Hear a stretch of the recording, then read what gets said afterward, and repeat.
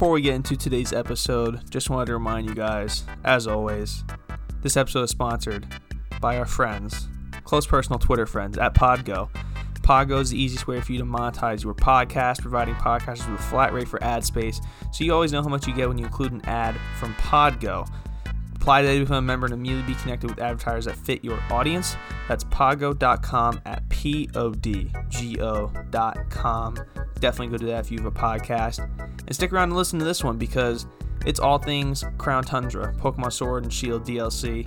Was a nice surprise to both of us, so we're very happy to say that. And we're very happy to talk about it in this episode, so hope you guys enjoy.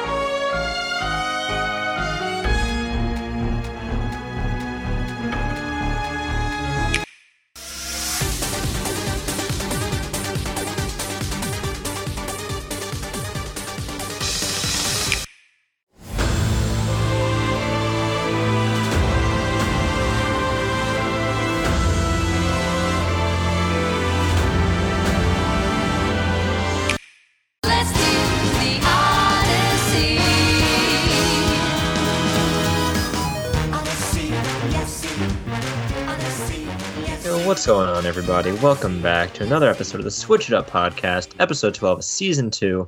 My name is Tyler, and I am, of course, joined, as always, by my co-host, Colby Moyer. How you doing? I'm a little tired, not gonna lie. We had to, that everyone knows that's in the times right now, that COVID flu team up is right around the corner, so we had to negate the flu part of it. So I got my flu shot today. Didn't start to feel the side effects until about 2, when I kind of just dozed off in my 3:30 class. It's 2 weeks in a row now, but other than that, very excited for today's episode. But before we get into that, how are you doing, buddy? I'm doing all right as well. I've been tired the past few days, similarly, but probably not as physically as you. But have some big projects coming up. Confusing as hell. Coding sucks, but we're grinding it out. And I'm also very excited for today's episode. We have some fun topics, but with that, I want to just hop right into the main meat and potatoes of today. Oh, of course. So, unless you've been living under a rock, the final piece of the Sword and Shield puzzle came out late Thursday night for us on the Eastern Coast. For those who are overseas, or for overseas, it might even been Friday. They got it Friday morning. But anyways, the Crown Tundra, which is the final part of the Pokemon DLC, is out, and we're gonna talk all about it. We're gonna give it a score. We've played through the entire main story already. Both of us have, and all we have left really is to catch all the legendaries. So before we get into that, just want to preview this by saying this. I think this is important to get out of the way. I think both of us are on the same page when it comes to we still don't think Pokemon Sword and Shield are good games. So we're judging this based in the realm of what this has to offer within the game. Yeah. So with that said, Crown Tundra is good. I think it's good. It's good. A lot of people think it's good, actually. Nintendo Life, 7 out of 10. Literally, they just said good underneath. That was their review. Metacritic fan scores a 9 out of 10. That's really good. Google is a 95%, but Google's always positive on everything. So, And Destructoid's a 7.5 out of 10. So before we get into the pros, cons, all the story stuff, just what are your thoughts on Pokemon Sword and Shield Crown Tundra? I think Crown Tundra takes a lot of the good things that were, the good aspects of the base game of Sword and Shield, and really utilizes them to their fullest in the short amount of time that you're able to play the main story. especially coming off the back of Isle of Armor, which was, less than spectacular. This definitely set the bar much higher. In the sense of Sword and Shield, where the bar is already rather low. It feels like Crown Tundra was almost produced by a different set of individuals. You said that, and I was like, this is a great idea to talk about, because so I got the DLC, I bought the DLC Thursday afternoon, so it didn't come out until 9 o'clock Thursday night, and I didn't play it till Friday morning. But so Thursday afternoon, I'm like, well, I have Isle of Armor to play, so I might as well play that, and it's horrible. It's bad. I do not like Isle of Armor at all. The best thing that comes out of that is Urshifu. Literally, that's it. You play through the entire story just so you can get him. Yeah, it's not... Isle of Armor, it just lacks a lot of content. It barely adds to Sword and Shield, and, in contrast to where I believe that Crown Tundra definitely does add a substantial amount to the base game, but Isle of Armor just feels like, just not worth your time to do. No. You don't really get a whole lot out of it. The story itself isn't very good, or even just intriguing or interesting in any way. The main legendary is probably the most interesting thing about it, and even then, that it pales in comparison to even the worst parts of Crown Tundra. Yeah, it's night and day compared to Isle of Armor. Crown Tundra is. I hope it was made by a different team. That'd be so funny. It just feels like it did. It feels like there was just a different atmosphere about it. It feels like, different things were prioritized in its making. Even the wild area, the area itself, the place that you traverse. I believe is more well constructed than Isle of Armor, and Isle of Armor has a pretty good map design, but this one is obviously bigger, and there's more things to do, and because of what is offered and the rewards of you doing the task within it, it makes me want to explore it more. So yeah, if you guys can't tell already, Crown Tundra is definitely up. I was about to say, it's definitely of the positive opinion between us, and I believe now unless you want to give if you have anything else to say generally before we get into the specifics and go kind of point by point. I'll just say this: it's easily the best part of Sword and Shield. Yeah, easily, it's the most enjoyable. I haven't left the area since I've gotten it, so I've spent. Good God, I had 25 play hours on Sword and Shield, and I think I'm already up to 40 just this weekend alone playing Crown Tundra. And the main story took me probably 4 or 5 hours, about what it did for most people. Yeah. And I've just been in there doing the legendary dens. I spent all of today hunting for a Dratini. Finally got one. Hey, there you go. Yeah, so just Crown Tundra has so much more to offer, and there's so much more unique, has so much more flavor than Isle of Armor, and even the base game for that matter. Star Tournament helps with that, but we'll get into the Star Tournament a little bit later. Yeah. But yeah, so I made a pros and cons list, and at the end of it, we can just give our scores, but we can just kind of bat back and forth here with the pros and stuff. All right. So I think the first pro is obvious. All the legendaries are being back is just super helpful. And the fact that not every single one is in a legendary den is unique to me. And we'll just this is a spoiler review, by the way. So of course. If you so skip ahead to the timestamp in the description if you don't want to hear spoilers for this and you don't have it yet. But what did you think the coolest part about the legendaries within the main 3 quests were? So you have the birds, you have Calyrex, and you have the Regis. Which was your favorite of the 3? Yeah, that's really a tough... I was thinking about this before. The individual quests that you go on in this game are all actually really cool. They are. If not just for the premise alone, but the legendaries that you obtain after it. I think my favorite part was... It's got to be the legendary birds, man. Actually...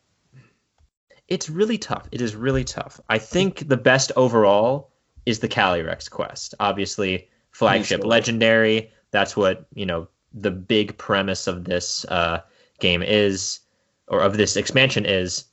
That one is probably, in my opinion, the best overall well done of the three quests. But I guess my personal favorite, if I had to go, include more bias in it, would be the Legendary Bird quest, just because of how well they executed the redesigns of Zapdos, Moltres, and Articuno, and how they changed up their battles and how they made them difficult to catch. It's really refreshing to go back to the days where legendaries are actually a challenge to take on and catch and track down. It really makes you feel like you're going on an adventure, which I always like to see in Pokemon games. Yeah, it's something that was missing in this one, so yes, it's nice to have that back. Yeah, Calyrex. I guess we should probably go through the quest point like one by one, right, and kind of give. Yeah, we should. Because there's characters and different plots and storylines introduced. So yeah, we'll go through it really quickly. Yeah, like I just said right before we did this that I believe Crown Tundra takes a lot of the good from Sword and Shield and amplifies them to make it to its advantage. And I feel like the one thing that was on my mind when I said that was characters. Yes. I feel like Sword and Shield did a good job of introducing interesting characters and kind of varied characters that you get to, see develop a little more than you normally do in Pokemon games, save maybe Black and White and the Unova games, because they kind of did that before this game. Yes. Of course. But, we have some interesting characters. We have Peony, we have his daughter Peonia, and I guess you have Calyrex himself. Calyrex is a character, yeah. He has his own. I love this part. They made Calyrex a character. So Calyrex can possess people's bodies and speak through them. So you actually get to interact with Calyrex as he speaks through Peony's body. Peony himself is a great character on his own. Oh, yeah. He's very goofy. Spoilers, he is the younger brother of Chairman Rose, which is really cool. Former gym leader, all that former stuff. Champion, too. Former champion. So, yeah, he's the real deal. So yeah, he's really cool. His interactions with his daughter are really cool and funny to see. He has a lot of shenanigans. But Calyrex himself, I can see now why they didn't really advertise Calyrex. I was about to say that. Because it just hits you like a truck in this, like I am talking to a Pokemon. Like you're getting Mewtwo first Pokemon movie vibes from Calyrex as he's speaking directly to the player character, and we're going on tasks. He's kind of almost the same amount of a partner to you as Peony is, because you both are kind of doing the task to restore his power as king and find his lost steed. Exactly. Which is really cool. And I don't know, I just really enjoyed interacting with Calyrex, and as the story progressed, you get to choose which steed you reclaim, either the ghost type Spectrier or the ice type Glastrier. And eventually, when you do reunite Calyrex with his steed, who he had lost many, many years ago, they combine into one Pokemon. Stats are broken. And his stats are nuts. One's more offensive, one's more defensive. I believe you can also separate them after, but it's kind of like a new fusion Pokemon. The DNA splicers from Black and White too. Yeah, this is the first time we've seen any kind of fusion similar to that. But it's a little goofy how they make them into one Pokemon, and I definitely think the other legendaries are better in terms of design. But in terms of like the culmination of the story and just the battle with Calyrex, it really just all ties it up really nice. And this is just the first quest, Is this the first? Was this the first one you did? Was the Calyrex one? No, that Calyrex was the first one you did.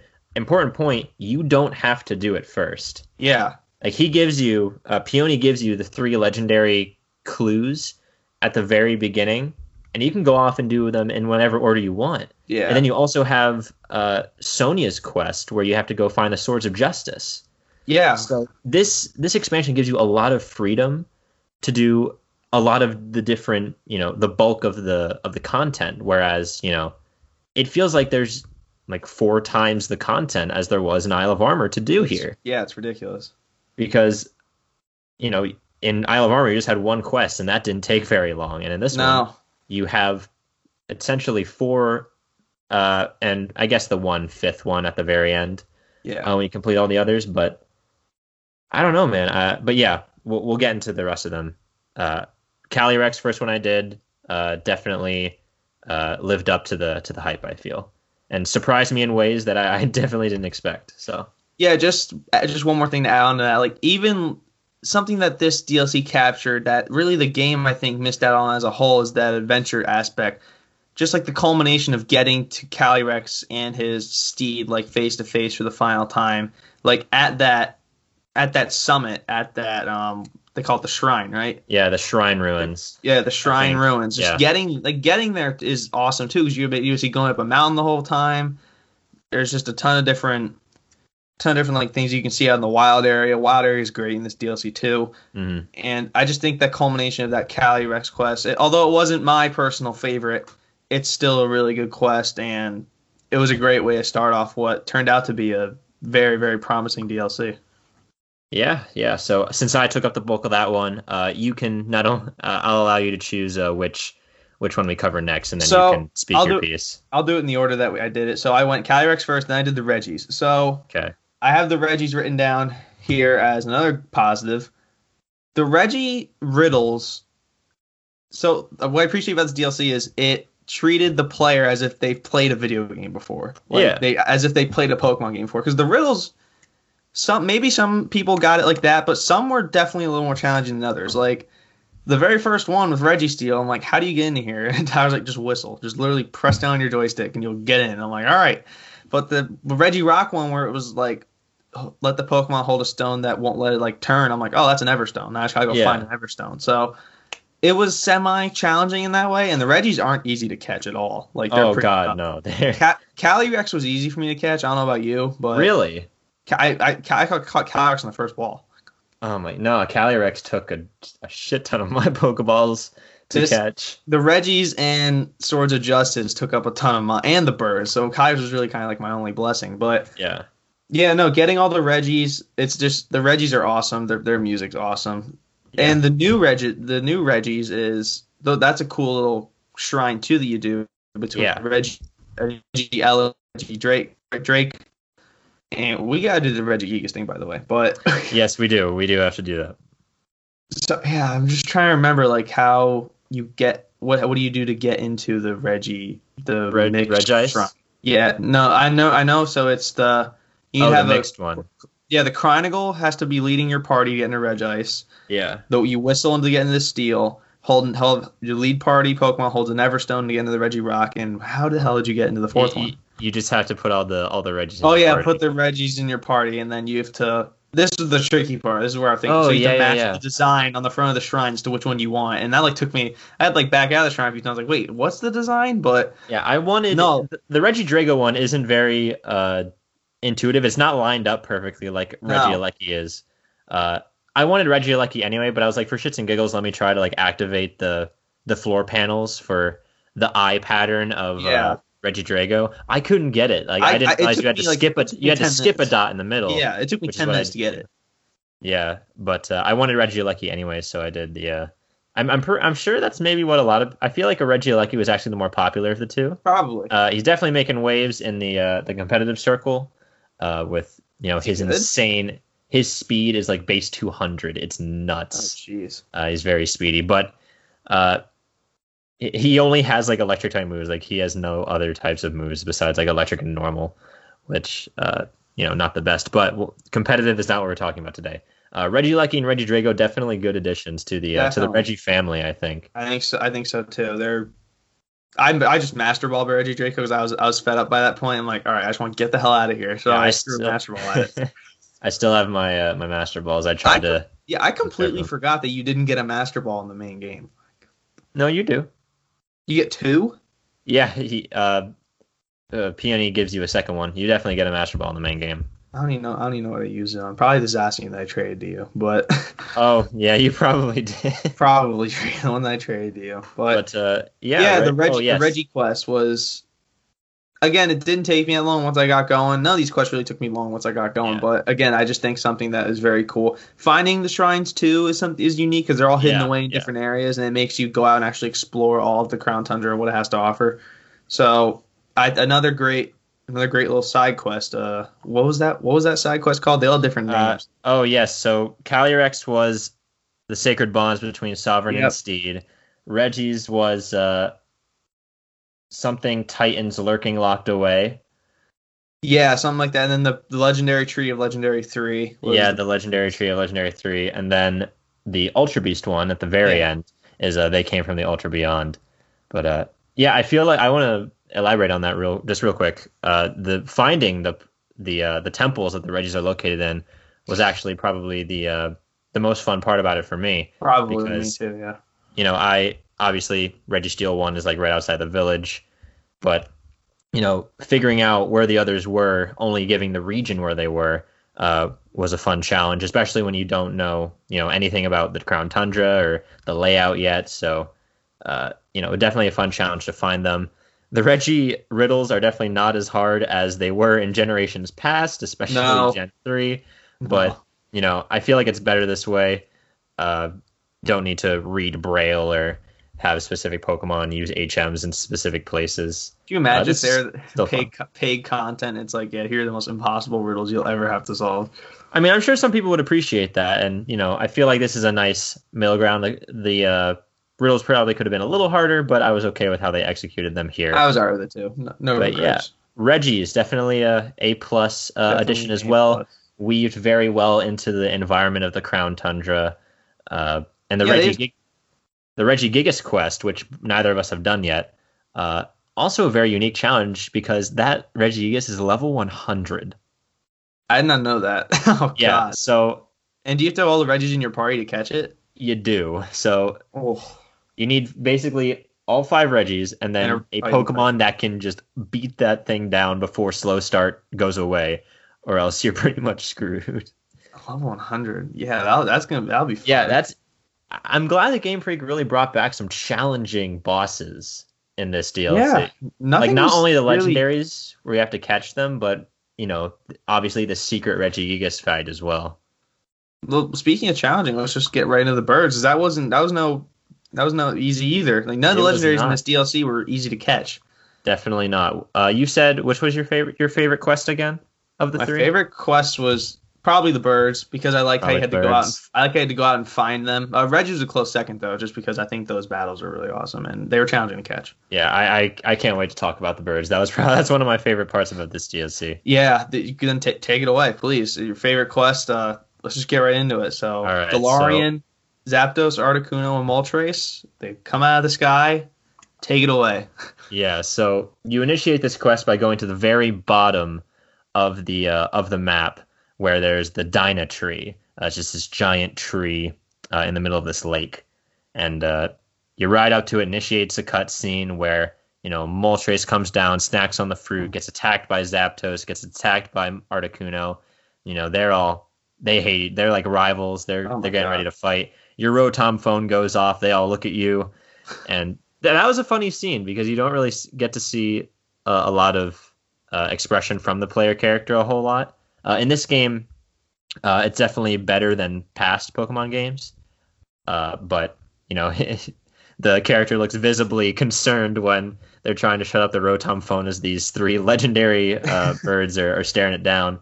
But after that, the legendary birds fly off, or in Zapdos' case, he runs, I guess. He cannot fly. He cannot fly.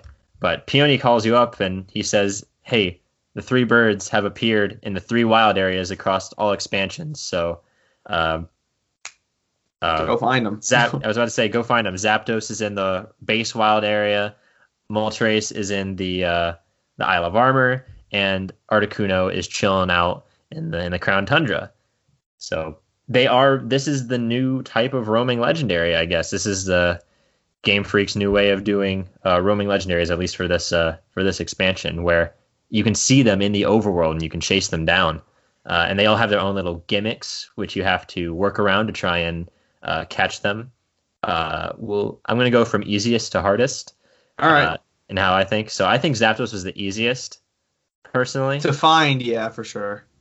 I also think to find, base wild area is very flat. You can see him from a mile away, and he only sticks to one area most of the time. So honestly, I just got on my bike. I didn't know what his gimmick was, so I just kind of kept chasing him as he Just kept chasing running. him. You just keep chasing him, and then eventually he gets tired. He starts running slower, and then you can find an opening to cut him off and Yeah, encounter. let's cut him off. Uh, I don't think I cut him off per se. I think he just kind of stopped and turned around for a second. I had and to then cut him I ran off. into him. He kept putting the brakes on me. I'm like, That's all what right, kill me that's what right I've been now. hearing from some people as well. Some people had to try to cut him off around the tower or some other place. Yeah. But Zapdos I feel like was the easiest to catch for me. No weather effects screwing anything up. Definitely the easiest for me to catch. He beat the brakes off my team, so he was the He's hardest very, to catch for I me. was about to say he's very strong, but I think I had a ghost type. I had Calyrex on my team, okay. so his fighting type moves didn't have an effect on me. But moving on to the second, in the middle ground was Moltres for me. Same here. Moltres Now, was probably Moltres, my second. if I wasn't lucky, Moltres probably He'd would still have be been flying out in the Isle of Armor. super hard. Yeah, because Moltres never stops flying. Like, it's just a constant pace, and it goes around the entire Isle of Armor. I'm so happy they did that. I'm so happy they put him in the Isle of Armor and made that place actually worth going back to. Yeah, it's tough because he goes out to open waters, like where there's nothing between you and him but just sea, which I believe slows down your bike a little bit. Like, I don't think you go as fast on the water as you do on land. Yeah, but definitely not. But he has a predetermined pattern, so you can kind of wait in one area, Cut him off, yeah. and then kind of just wait for him to fly overhead, and you'll encounter him. I've heard some people say you have to whistle to get his attention. I believe it. I didn't do that, but I believe it. Yeah, I kind of just went underneath his path, and he just encountered me. So I just waited for him right by the water tower for the Urshifu Tower, and I kind of just drove up onto that little patch of land, and then he saw me. He's like, "Oh well, gotta fight you now." yeah, I just kind of got lucky because one of the path that he usually takes, that you can just kind of wait there, is right in front of the dojo. He'll fly over that bridge with the Diglett man, and he'll just fly right into your path if you're standing there. Yeah. I just kind of met him there out of coincidence in an attempt to cut him off, so I got lucky in that regard. But the battle itself was also kind of difficult because he has Nasty Plot, which raises his special attack a crap ton. He also has Berserk, the ability, which if you get him below half health, his special attack gets boosted by one stage. So obviously, if I'm trying to false swipe him down, he's going to be hella strong. Also, it was raining, so his Hurricane was 100% accurate on me. So That's my brutal. team was taking a beating from Galarian Moltres. He's probably in the front runner for my favorite of the three birds. I think so too for me. Just because He's his design so cool. Definitely an upgrade from Moltres' base design, which I believe definitely lends to the appeal of these Galarian redesigns. But finally, on to, I believe, both of our picks for one of the hardest encounters of this DLC. Good God, Is he's talking about Articuno. between juking me out and me accidentally killing him like twice. Yeah, So- it was not fun. Articuno, there's a lot of reasons which makes this fight hard. One is finding him. So it's kind of hard to find That's a out where pain. he is. I From what I I've have- seen, there are two locations that he kind of flies exactly what I was back about and to. forth That's from. exactly what I was about to say. Right by the cemetery and right Yeah. by the Reggie Steel Like Tower. on the where- ledge above the Reggie, Yes, the Regite. that's- like right where you first find Virizian's footsteps, which we'll get into. But that's where he kind of just hangs out there. He doesn't like. oh wait, leave. you said by the Reggie Steel temple? So that first area where you leave the town and Oh. you go down into the Giant's Bed, it's right on that little slope right there at the snow. That's where I he found might it. have more than because my encounter with him was on the snowslide slope above the Regice temple. Oh, So- jeez, no, I did not. So go- as you can see, we don't really have a consensus on where this guy is, which should be proof enough that he's kind of hard to find. But then when you do find him, if you don't know his gimmick, you will probably not encounter him the first time, because when you do corner him in one of these predetermined locations where he seems to land, or I guess hover above, yeah, he will split himself into three illusionary copies, and the real one will like do a little animation, and then he'll spin around, and you have to keep your eye on him and then run into the real one to encounter him. But I didn't know that, and I didn't see the animation when it started, so I ran into him Same and I here. picked the wrong one, and he flew away, and it took me probably an hour to find him again. And then I Yeah. knew what to do at that point. But what's also cool is that he, disappears when you run into the right one, and then you're like, oh shoot, what do I do? Where'd he Teleports right go? into you. And then he just boom jump scares you, teleports right next to you, and you start the encounter, which I thought was a nice touch. Yeah, very. But that's number one. That's hard part number one. Hard part number two is that he's not an ice type anymore, and in the Crown Tundra, wherever you encounter him, I think it's always hailing. Yes. So you have a timer on the clock if you want to catch this guy, especially if you want to whittle him down and paralyze him first before trying to throw a ball at him. So people have devised some clever strategies. Most of them involving a Pokemon that can use another weather move. For me, I wanted a Pokemon that could set up a weather and also use Thunder Wave. So I used my competitive Rotom Wash for the first time outside of competitive battle to call in Rain Dance and Thunder Wave, and then bring in my Gallade to fall swipe him down.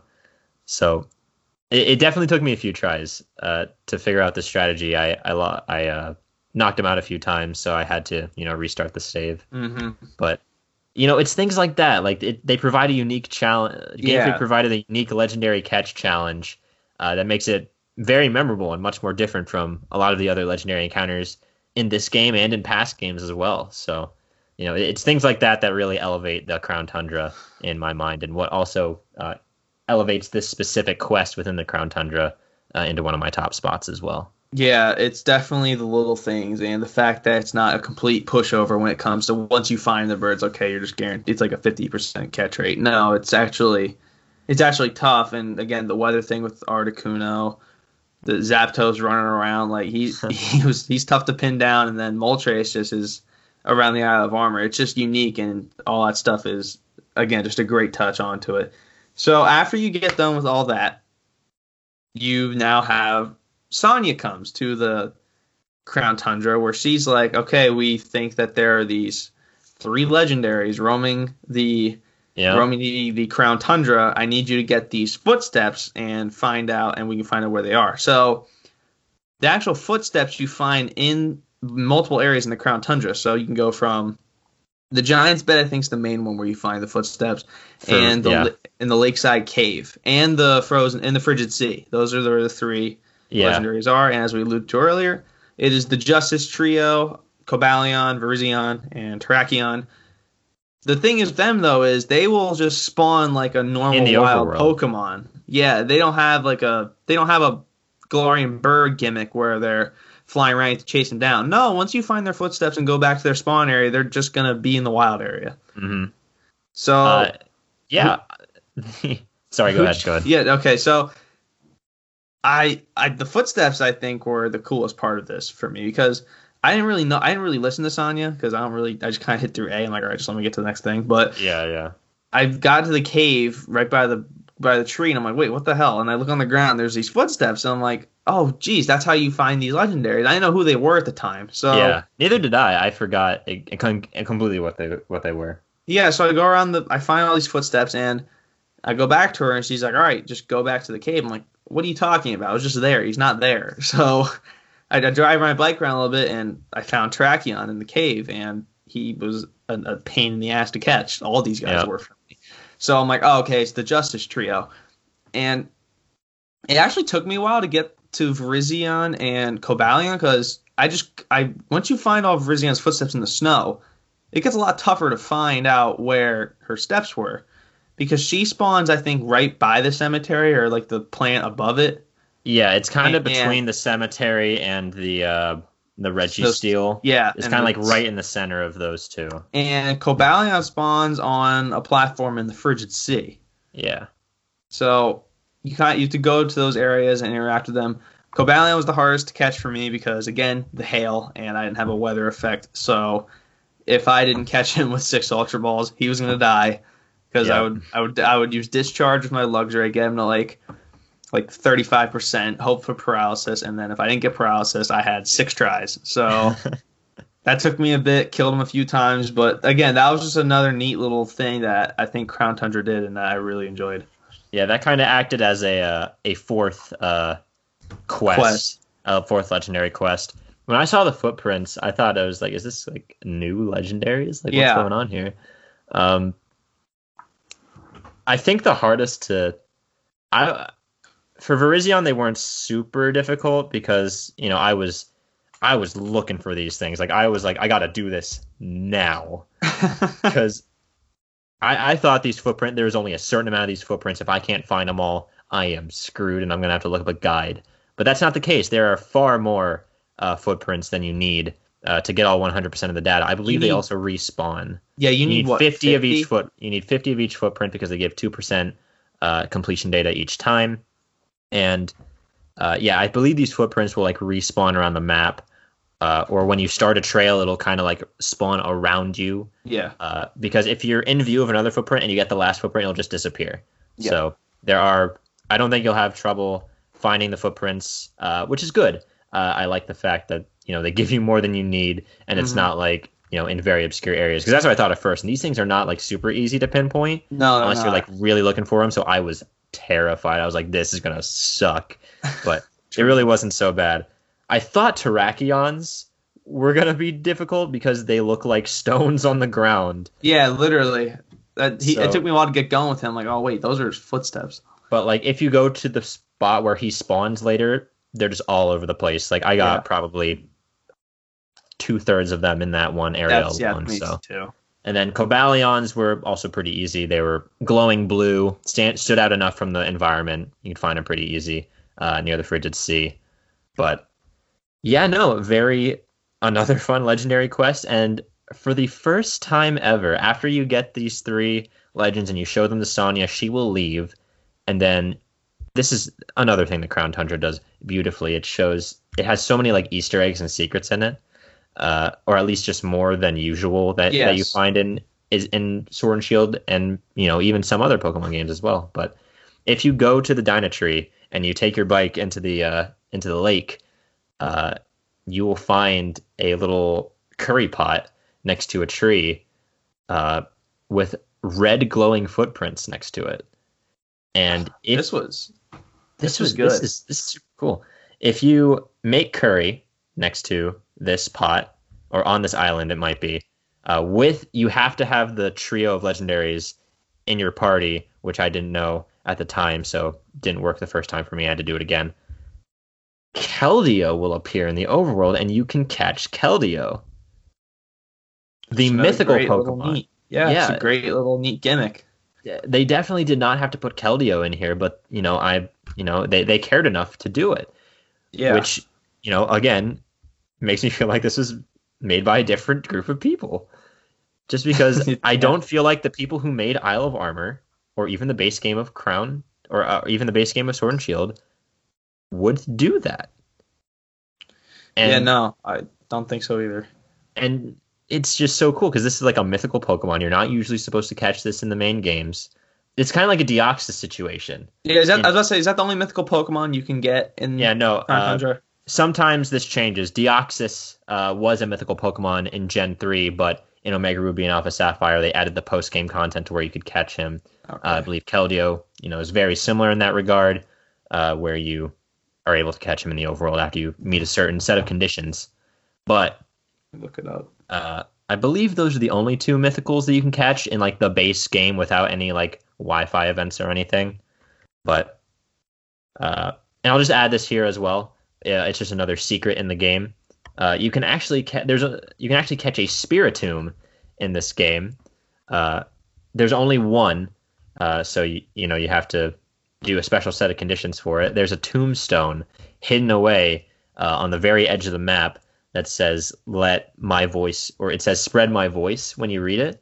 So this is actually a callback to the old days of Diamond and Pearl when Spiritomb first made his debut, where you had to encounter 32 people in the underground Wi-Fi multiplayer minigame thing that they had, and then you could find Spiritomb.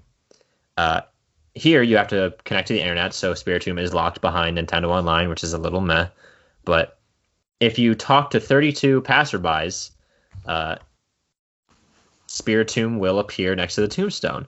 And 32 was the amount of people you had to talk to in Gen 4. So, again, a nice callback that they did not have to add that they cared enough to do. Mm-hmm. Which, again, fans recognize that stuff. And it elevates this DLC a bunch when you can feel that care get put into the game. Yes. So I feel like that's a big reason why Crown Tundra is going over so well with everybody, not just because they really did do a good job with the mechanics and quests that they added, but also because, there's just a tangible amount of care that you can feel in this expansion that in the base game just was not, in full force.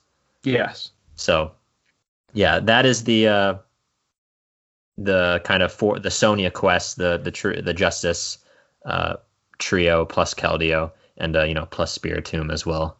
The last mythical Pokemon you can get is Cosmog. You can get a Cosmog in this DLC. Oh yeah, well, all you have to do is talk to a woman in Freezington. That's pretty straightforward. Yeah, I didn't realize Cosmog was considered mythical because it evolves into Solgaleo or Lunala. Yeah. So, but yes, you can also get Cosmog as well. Now, is that everything you wanted to talk about in the three? That's main everything quests? as far as the Crown Tundra stories go. That's all I wanted to talk about. So, right. What do you want to do now? Well, we do have one more. Actually, I feel like we should do the other thing first. Okay. The one thing that's really got us addicted. Legendary. Yeah, the Dynamax Adventures that they added.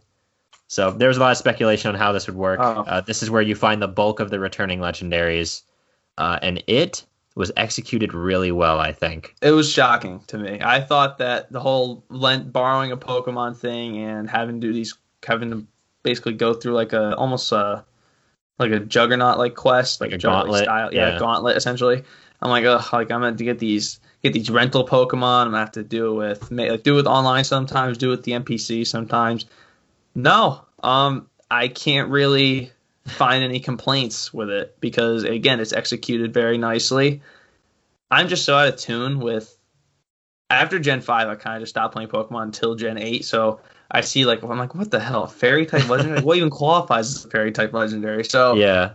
No, I thought this Dynamax Adventures it's way more fun when you do it with actual people. Oh, so yeah, for sure. Way more fun and a lot easier because, people having brains in their heads, that helps.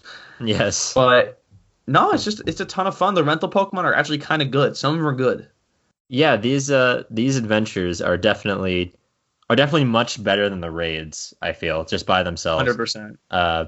The generating shields mechanic of the raid Pokemon got really old really quickly, and it kind of sucked that you just kind of had a hard stop on how much damage you could do. I was afraid that the legendaries are going to be able to generate shields, and I'd be like, oh my god, I'm going to be in here for hours and catch. I was about to say, the Dynamax shields that are normally in raids are not in this. Basically, you have this little map, this kind of overworld map that you can choose multiple different paths to take through in order to get to a legendary Pokemon at the end, which only has one of its types revealed. So, like it could say water type, and that could be Suicune, Palkia, Kyogre, any one of them, and you don't know. Are some of the legendary split between the games? So can you get Groudon and Kyogre? I think those are separate. No, yeah. Some legendaries are exclusive, but if you do it online, they're not exclusive. Like if someone has Shield and then you join that, and like say you have Sword and you join my lobby and we find a Shield exclusive Pokemon, you can just catch it. Like it's not. Yeah, it's not really that tricky. Yeah. It's being online, the exclusive Pokemon aren't too hard to come by. Yeah. So you don't have to rely on trading or anything. You can just join enough raids and you'll eventually probably find one. Mm-hmm. But I believe it's a series of 3 regular Dynamax battles and then the final battle. It is, yes, in which you can take. It splits off into 2 routes, which then gets into a little bit bigger. I think it goes 2-2-3 as far as who you can track down, like as far as routes go. Yeah, I believe there is also some variation to that as well. Yes, like sometimes you won't have 3 options; it'll just be 2 the entire way. But along the way, you can find NPCs that can give you items, or they can switch out your Pokemon for a random Pokemon that you can't see until you pick it up. And you can kind of see the regular Pokemon that you battle along the way are kind of in the same vein as the legendaries in the fact that they are obscured by mist and you can only see one of their types, but you can actually see the silhouette of these you can regular tell. Pokemon. If you've played Pokemon before, you can tell. Yeah, you can communicate, be like, oh, that's a Beware, even though it just says normal, or oh, that's definitely a Scolipede, or things like that. And you only have 4 feints allowed in this entire thing. Great gimmick. So it's actually, I thought that was going to be really hard, but it's actually it's actually a really cool, strategic element that you have to keep alive. Like, oh, we could go for this Pokemon because it's going to be strong against the legendary later, and we can switch it out for one of the Pokemon that we have now. But it could take us out because we have some Pokemon weak to it, so we might want to go with this path. Yeah. Or this path has this path has a scientist and a backpacker and some berries on it, but it has a lot of Pokemon that we're weak to. Do we want to risk that to get items and healing? Yeah, there's definitely some strategy behind it. Yeah. Again, it treats you like you have a brain in your head. It's very appreciative. Yeah, it's just the right amount of challenge, the right amount of strategy. And you get to use Pokemon that you would that some might probably never even touch otherwise. You can be some Pokemon are there for just support or healing. Others are there for like big damage or stat debuffs. You definitely have to, really think about which Pokemon you're going to get, what moves you're going to do at any given time. Definitely a great mechanic that I have been addicted to for the past few days. And probably what most of you have seen on YouTube or social media is that this is a great shiny hunting method. Oh my god, I couldn't believe when you texted me this. Yeah, so the odds have been worked out, and it's a consensus that without the shiny charm, which you get for completing the base game Pokedex of 400 Pokemon, it is 1 out of 300, which is already the best shiny odds, I think, in the series. Ever. I was about to say ever. It gets better. Yeah, it gets better. Charm. If you get the shiny charm, it's actually 1 out of 100. And since you have the ability to catch 4 Pokemon within this, also, again, catch every Pokemon. Yeah. You don't, I was about to say, catching it does not mean that you have to, bring it home with you, because you only get to bring home 1 Pokemon or at the even end. Use it in the Dynamax. Yeah, you don't even have to use it, but you can catch it and then decide not to use it. But if you catch it, you can see if it's shiny at the end and then decide if you want it. But yeah, and since you have the ability to catch 4 Pokemon, because if you didn't already catch the legendary, you can catch that. It's a 1 out of 25 chance that you find a shiny, which is absolutely nuts. I have already found my first shiny doing this. It was a shiny on Pheasant, so not super exciting. Hey, you take it. But yeah, you take that because it's pretty sick. I've been going on to some people's streams of some YouTubers that I've watched and getting into their lobbies and trying to help them get shiny legendaries. I'm not really too conservative with the legendaries. Like if I see, I've caught a crap ton of legendaries already without really worrying about if they're shiny or not. Yeah, same here. But I'm saving a few. Like Giratina, I'm saving. I want that shiny. And Pheromosa, my favorite Ultra Beast, I also want to get that shiny, so I'm saving that as well. Rayquaza shiny, need that shiny Rayquaza. Of course. You can say you find a legendary and you either lose to it, or you don't want to catch it because it's not shiny. Because track you can it down. Yeah, you can save the location of it. So if you want to do a specifically Giratina raid in the future, you can do a Giratina raid. So you don't have to, it's not a wholly random chance that you re-encounter the Pokemon you want. You can just rapid fire Giratina raids until you get a shiny, which again, really good. And that feels like a mechanic that would not be in there if they weren't thinking about, the player's experience. Yes. So I'm really glad that someone at Game Freak was like, you know what?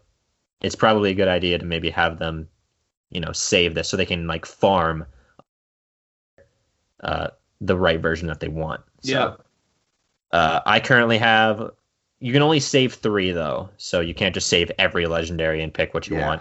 So I currently have Giratina, Pheromosa, and Landorus lined up for my saved raids. I have Dialga, Xerneas, and Ho-Oh. Oh yeah, I definitely do want to try to get Ho-Oh shiny. Shiny Ho-Oh. Favorite legendary. That would be my first ever. I think if I do get it this generation, this will be my first shiny legendary ever. So So would Lugia be in Shield? I believe Lugia is only Shield exclusive and the Ho-Oh is Sword. Yeah. Okay, so again, if you just do the online, it cancels out. So Yeah, I was about to say, especially if you have a friend to do it with, you're totally fine. yeah, Honestly, if you just go on and find random teammates, it's still just really fun to do. Like, even if you're not searching for anything yeah, specific, super fun. I believe if you want to find the one that you want and you've already found it before, you can get random teammates that way too, just by searching for it online. yeah, So, definitely just a really good mechanic all around. It feels, I yeah. don't have a lot of complaints. The one complaint I have is that when you cheer from the sidelines when your Pokemon faints, sometimes it just doesn't do anything, which just is Tyler horrible. Tyler cheered me once, and it harshly lowered my defense.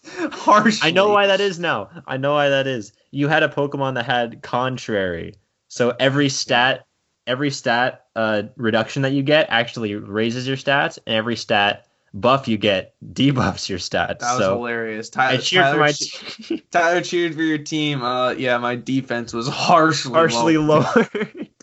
You text me all caps. I lowered your defense. I was really confused for a second, but yeah, That was this that was so funny.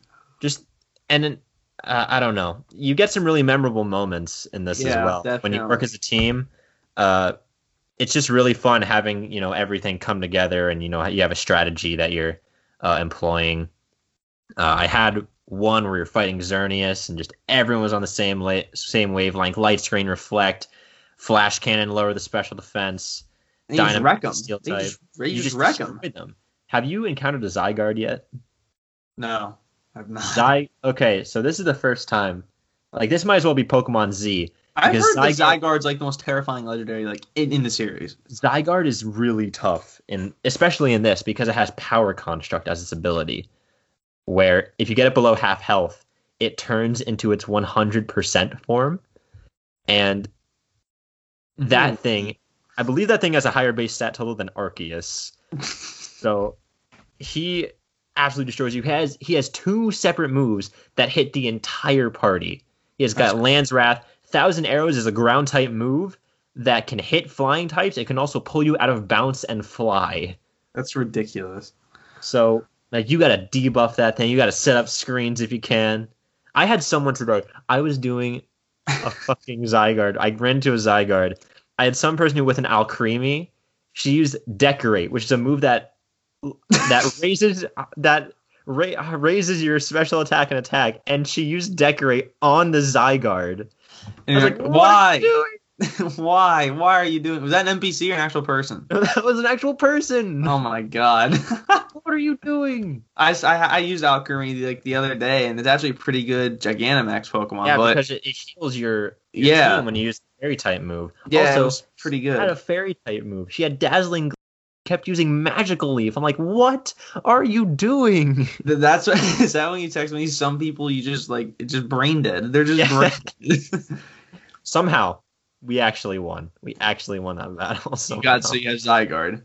So I got Zygarde, but man, you get a varied amount of experiences in it, but even the ones that are crazy and like weird, you can laugh about later usually. Yeah, So, definitely. Also, one of the new rewards that you can get from doing this is the ability patch, which can change a Pokemon's ability to their hidden ability, which is something that was originally not that was unheard of before. Did you know that you can get that for free? You don't have to get the Dynite Yes, Orb? If you catch Necrozma, you get one ability patch for free, but the ability patch costs in the shop 200 Dynite ore. it's not hard to get Dynite Orb if you play. It's really not. Like you can really grind out these pretty fast. I was about to say I already have 400. I spent like over 100 on some XP candies to level up some of the Pokemon I was EV training. Same here. So, but I can buy the ability patch whenever I want, and I don't know if you can use this on legendaries, because if so, that's going to shake up the competitive scene a lot. It is for sure. But Yeah, I completely lost what I was about to say. Do you have anything to say? I was gonna do some cons for the DLC because there are some things I don't like. So I Yeah. think the biggest miss is missing on legendary themes. Like Oh, for sure. Yeah. I get that they're in dens, but the ones that you encounter in the overworld, like the Reggies have their themes, which I appreciate. I actually think everyone in the overworld Oh, has a different theme. Like yeah. they're The Galarian bird theme yeah, is very good. new and it's a banger. That they did right. So yeah, But Galarian Birds is good. The Reggies is great. Peony's theme's awesome. oh yeah, no, Peony's theme is great. So there's no theme for the Justice Trio, which is Oh, not that's great. such a dude. I would have loved to hear the Unova legendary track again. It's Oh, it would have been so good. I might have to cut that in right here. The Sword to Justice Trio.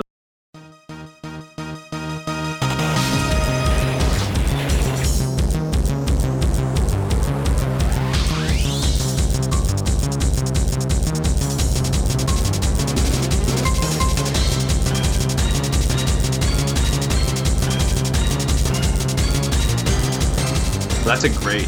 Those are just great. It's so intense. And then yeah, I think you can have. I don't think it would hurt to have the legendary theme. There is different music for the legendaries and the dens, and it's still pretty good. The one thing Sword and Shield does good is all the music's good. I think. Yeah, it's all the music is good. In But this game. yeah, it wouldn't have killed to put some legendary themes in there.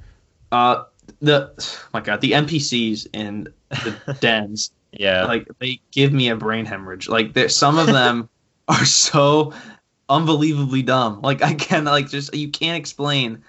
You just can't explain it sometimes. yeah, because you keep the HP that you're currently at. Yeah. After each battle, so there's no like recovery unless you get like a berry or you switch out your Pokemon.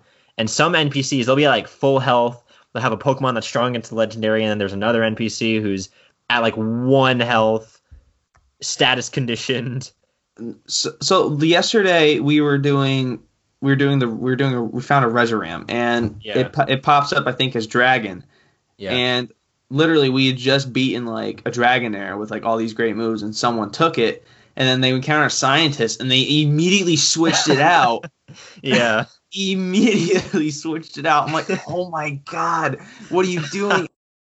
Nellux, which got one hit by Fusion Flare. I'm like, oh my god. I went to my knees. I was in so much pain.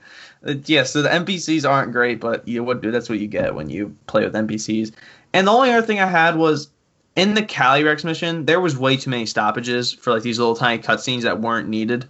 Yeah, I mean, I feel like I've like been accustomed to that from Sword and Shield, so I don't think I noticed it as much. And I was also intrigued by the story very much, so I was kind of into it. But yeah, there are a lot of the one part that definitely shows us off is when they're like, hey, Mayor's not here, go to the graveyard. So you go to the graveyard, have a cutscene with the mayor. He's like, oh, hey, you found me. Come back to my house in the village. You're like, God, why? I just found you, old man. Like, just stay. I came all the way out here, and now you're telling me to go right back to where I was. But yeah, I feel like that's just a Sword and Shield thing, not necessarily a specific gripe with this DLC, but it is still apparent in it. So I can definitely see where you're coming from there. All right, so do you want to wrap it up by giving it a score? One more con for the Dynamax Raid Dens, where we complained about the NPCs. Something I've been running into lately is people AFKing when you're playing online with them. Like if you leave your Switch and the move timer runs out, your Pokemon will do a move. Like it's not just going to make you do nothing. Like they'll pick a random move for you to do. So in theory, you can be like, oh, I'm going to leave my Switch where it is. I'm going to walk away, and then we're going to be done. Which, is kind of counterintuitive because then you can't catch anything. Yeah. Because I think it defaults to don't catch the Pokemon. But I think it does. I don't know. I've been running into some people who just seem it's got to be the AFK because they just like the move timer was all the way down to 0, or at least it feels like it does because when you pick a move the timer goes away. But I wish there was a way to stop people from AFKing because it takes so long. Like if they do that at the beginning of an adventure, it's probably going to take like double the length because you have to wait for the entire. It's like 45 seconds too. It's long. It's a long move timer, so I don't know. That's a very minor gripe that is not really the fault of the DLC itself, but that's just something I would advise you to watch out for, and It's the which is fault of why the online community. it would be good to find a group of people to do it with. That way you Yeah, for avoid sure. things like that, which are just kind of intrinsic in finding random people in any online game. But Yep. on to the scores. I'll let you do it first, since I've been rambling on for probably the majority of this episode. So overall, best part of Sword and Shield, I already said that. A lot more pros than cons. I think this is within the structures of Sword and Shield, again, within those confines and what it has to offer, 8.5 out of 10 is what I gave it. So, Wow, that's way higher than I thought you'd put it. No, I really enjoy it. It did the impossible. It got me to play Sword. It did the impossible. So, and Yeah, I you enjoyed play it. Like I didn't like try to hate it. I kept an open mind. I'm like, okay, I actually kind of like this. There's a lot more put into this than there was in Isle of Armor and just the base game in general. So, yeah, 8.5 out of 10 for me. And the fact that when you play all through the DLC, it's actually rewarding. You actually feel like you completed something. So, Yeah, 8.5 out of 10 for me. Best part of the game by far. wow. I was gonna give it I was actually gonna give it a lower score, but damn. Go ahead then. I don't know. Give it a low score. I don't know. The first thought that came to my mind was it's an 8 out of 10. Like Yeah. it's a good addition. I really like it. It got me back into playing Pokemon again. Obviously I'd still been keeping up with Pokemon, but as far as playing Sword and Shield goes, I haven't really had any reason to really pick it up. Again, besides if I wanted to shiny hunt by Masuda methoding, which isn't very exciting. But yeah, I believe I think I might tie you on your score, 8.5 out of 10, because I just feel mostly the same way you do. It's Yeah. by far the best part of Sword and Shield. It is probably going to make me keep playing for a little bit at least. Mhm. And there's still a lot, like even now, there's still a lot more I have yet to do in this expansion, like collect all the legendaries, and the way that you do that has not yet gotten boring, and Yeah. I don't really foresee it doing so for a while now. So This game has me want to complete the deck so I can get the shiny charm, get shiny I know, legendaries. yeah, like this is probably the most fun way of shiny hunting, because you get a yeah. whole lot of suspense. Like, ooh, we're taking on this Pokemon. This could be shiny at the end. This would be really Yeah. cool. Because you don't see them as shiny in the actual battles. You only see it Mhm. after the fact. So, Yeah. it adds a lot of suspense. You're also catching a legendary, and you're doing all this stuff. So, yeah, 8.5. I'm going to give it a 9 out of 10. Like, I'm All that, right. I'm that All impressed right. with what they did. I'm going to give it a 9 because it really just satisfied me as a Pokemon fan in every way I could have imagined. The adventure aspect is brought back. You really feel like you're going on a journey and exploring this new region. It's much bigger than the Isle of Armor, which is Much. good. A lot of nice. Honestly, the one thing that I didn't really care too much about was the returning Pokemon. No, Because I team and I replaced like my entire team entirely with legendaries by the end of it, because I think that's really fun to do. it is fun to use. But yeah, I'm going to give it a 9 out of 10 because we also forgot to talk about the Galarian Star Tournament. Yeah, we did. Yeah, I was about to say this episode is already entirely Sword and Shield. Do you want to? Yeah, we can do it. We can do it real quick. So, Star Tournament, I think is cool. I think it's unique to. Are you forced to team up with Hop in the beginning? At the beginning, yes, you're forced to. For the first one that you do, Yeah. that unlocks it for the rest of the post game. Yeah. You have to team up with Hop. So, yeah, it was me and Hop. I carried his ass. Of course. And yeah, I just think it's fun to do. I did another one with Nissa. I think I'm gonna try to just do one with as many as I can. I'm really trying to get that Leon team up so we can just kind of like clean up. But Yeah. yeah, I think it's fun. And if you ever are, you will never need to get Look for money money after this again, ever yeah. again, because you're gonna get $1 million after you win the first one. So That's true. Yeah, they gives you $1 million free dollars, that's and $1 then million. even the ones you do after, you get like 90,000, 80,000 bucks. Yeah, especially if you who you beat, like Mustard and Leon give you like 70,000 cash. Like it's Yeah, crazy. especially if you. I don't even have the amulet coin on, and I get a shit No, ton. yeah, cash. same here. So The yeah, I thing think is- it's a good addition. It is not like the World Tournament in Black and White Wow. 2. This is not like competitive, level scaling. You can bring in a full level 100 team and just sweep everybody. And also you get to keep your full team, whereas every other trainer in the Three. thing has 3. You get to keep your full 6. Makes no sense. So you can just absolutely tear apart the competition. Doesn't really matter who you're teamed up with. I like the interactions that they have. Yeah, I do too. I don't, there's not like a huge amount of them for any given person. There's usually like 1 or 2, and then, you're done. But, there's a lot of combinations, so it's fun to, run into a new combination and see how they talk to each other. Really fleshing out the characters of Sword and Shield more, which again is one of its main strengths, which, I believe Crown Tundra utilized very well. And this is just another example of that. So I'm still doing the Galarian Star tournaments. I want to get at least 1 win with every pairing I can find. So yeah, definitely, again, another thing that incentivizes me to keep playing, where Isle of Armor definitely did not provide. No, so, did not for sure. Yeah, that is, I believe, finally, that is everything. Crown Tundra review. That's everything we have for the Crown Tundra. As you can see, much longer than my brief Isle of Armor review way back. Yeah, listen, it's fun to talk about good things, and this is good. It is. So. Time flies when you're having fun and talking about things you enjoy, and Crown Tundra definitely delivers if you're a Pokemon fan. Do you think it's worth buying the 30? DLC alone for Crown Tundra? Because you do have to buy them both. You can't buy them separate, unfortunately. I don't know. I will say this. For those who don't have the game yet, it's worth the 90. Like, getting it intertwined with the story. Like, intertwined with Sword and Shield, I think it's worth the 90. I think that's a good purchase.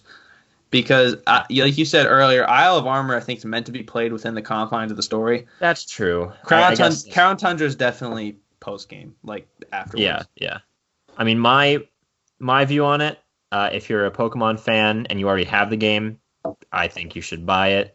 Definitely. Like, Crown Tundra even makes Isle of Armor worth more than it is in normally. So, yeah. But I don't know, if you don't have the game yet, I don't know if I'd advise you to, first of all, buy the base game anyway, or second of all, that's true. If you don't have it by now, dish out the extra 30 for that content that really only benefits you in the post game. Besides Isle of Armor, but even still, I'm not sure if that would be worth the purchase. But in the end, definitely makes Sword and Shield better, and that's really all that matters. All that really matters now. So, yeah, that is Crown Tundra. Hopefully, you guys are still with us after that complete just one-track Pokemon conversation. I think we have a. I was about to say, do you have other stuff that you want to throw in real quick? I have 2 more small things we can toss in here at the end. All right, go for it. So, in other news, an hour in. So, Fire Emblem Shadow Dragon: The Blade of Light is going to be available to the United States, I guess the Western audience, for the first time ever. It is the first ever Fire Emblem game with Marth from Super Smash Bros. Yeah. And yeah, $6 on the eShop. I think is it available now? Can you get it now? I don't know. I very briefly looked at that. I actually don't think it's available. I don't think it's available right now. I'm not sure. This again is a limited release up until March 31st, which has people thinking that on March 31st, 2021, Nintendo is just going to declare bankruptcy. So again, don't know why they're doing this, but it features 25 chapters, 50 playable characters, and 20 unique classes. Wow. 30 megabyte download. And there's a pretty cool anniversary edition that comes with it. So if you're interested in that. But yeah, Shadow Dragon: The Blade of Light, another Fire Emblem game coming to the Switch. The first one ever, actually. And it's been revamped to meet the graphical standards of today's gaming. Oh wait, really? Wait, is that really? So it's still like 8-bit, but it's like revamped. Oh, okay. Because I was about to say it's not like 3D where. Okay. So it's still like pixelated, but it's still pixelated. Yep. Oh, okay. I didn't realize it was. I had heard this news. I didn't really delve too much into it, but I did not know that. So that's actually very cool. I like that a lot.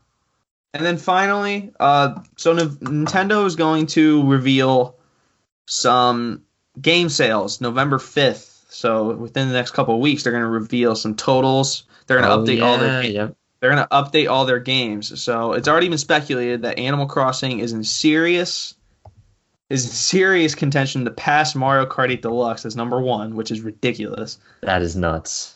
It's going Breath of the Wild and Smash Bros are officially going to hit the 20 million club. So there's going to be 4 games at 20 million with Yeah, Sword and Shield probably going to get there too if I put money on it. Sword and Shield's probably going to That's- get there as well. that's insane.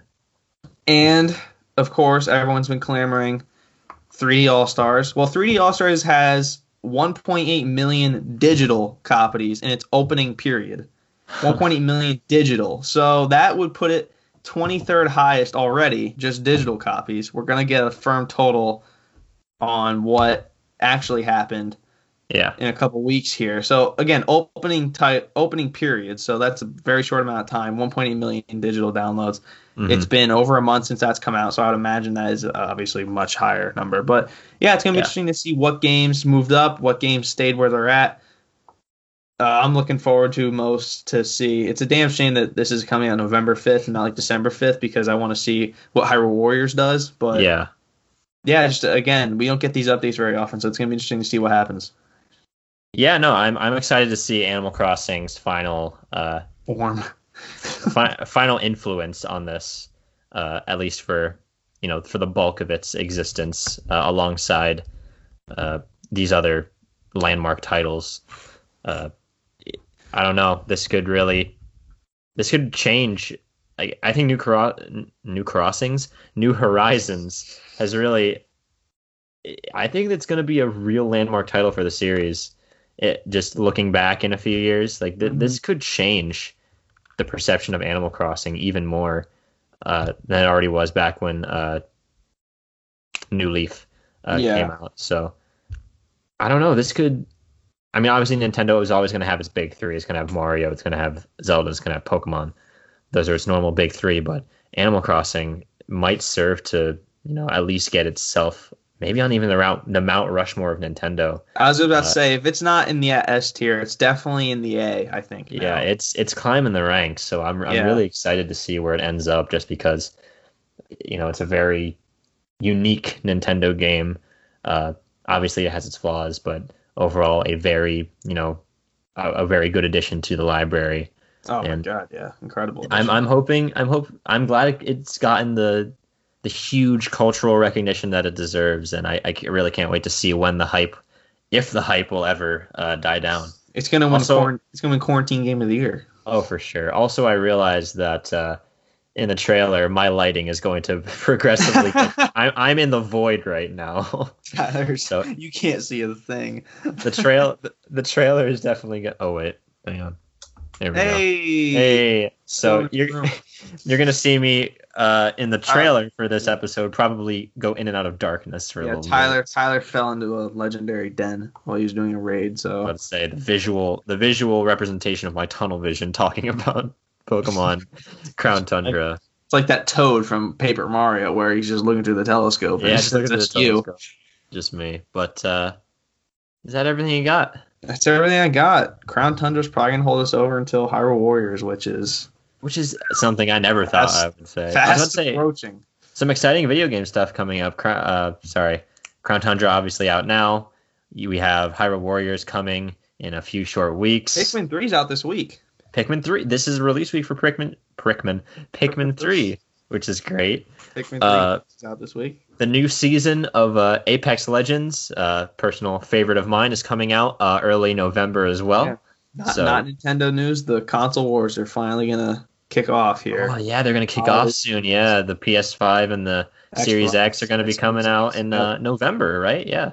Yeah, it's big moves for gaming coming up, and all that in the Game Awards show. Kind of crazy because we were talking about all this award stuff like last year on this podcast, which is kind of crazy to think about. But yeah, so that's gonna conclude episode 12 of season 2 of the Switch It Up podcast. So hope you guys enjoyed that Crown Tundra filled episode, and if you have mixed opinions on it now, we hope that we gave you a clear sense it's good. So that's it is good. Yes, we say all that to say this. It's good, and we enjoyed it. So of course.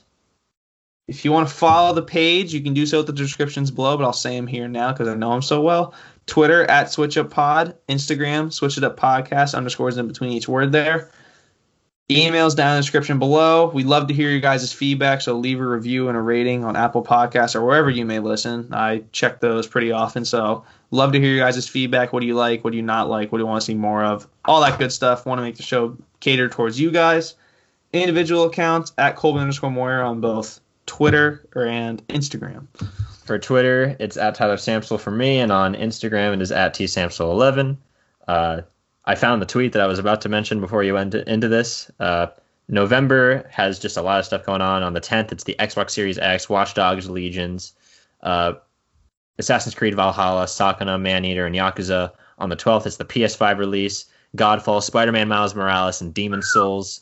On the 13th, it's Kingdom Hearts Melody and COD Cold War. On the 19th, it's Cyberpunk 2077. And on the 20th, it's Hyrule Warriors Age of Calamity. And that is only within a 10-day spread.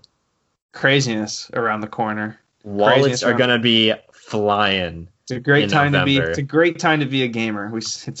Always a great time to be a gamer. So with that parting, just massive happening on the horizon. A very good night, gamers, or morning, or whenever you're listening to this. And we hope to see you on the next one.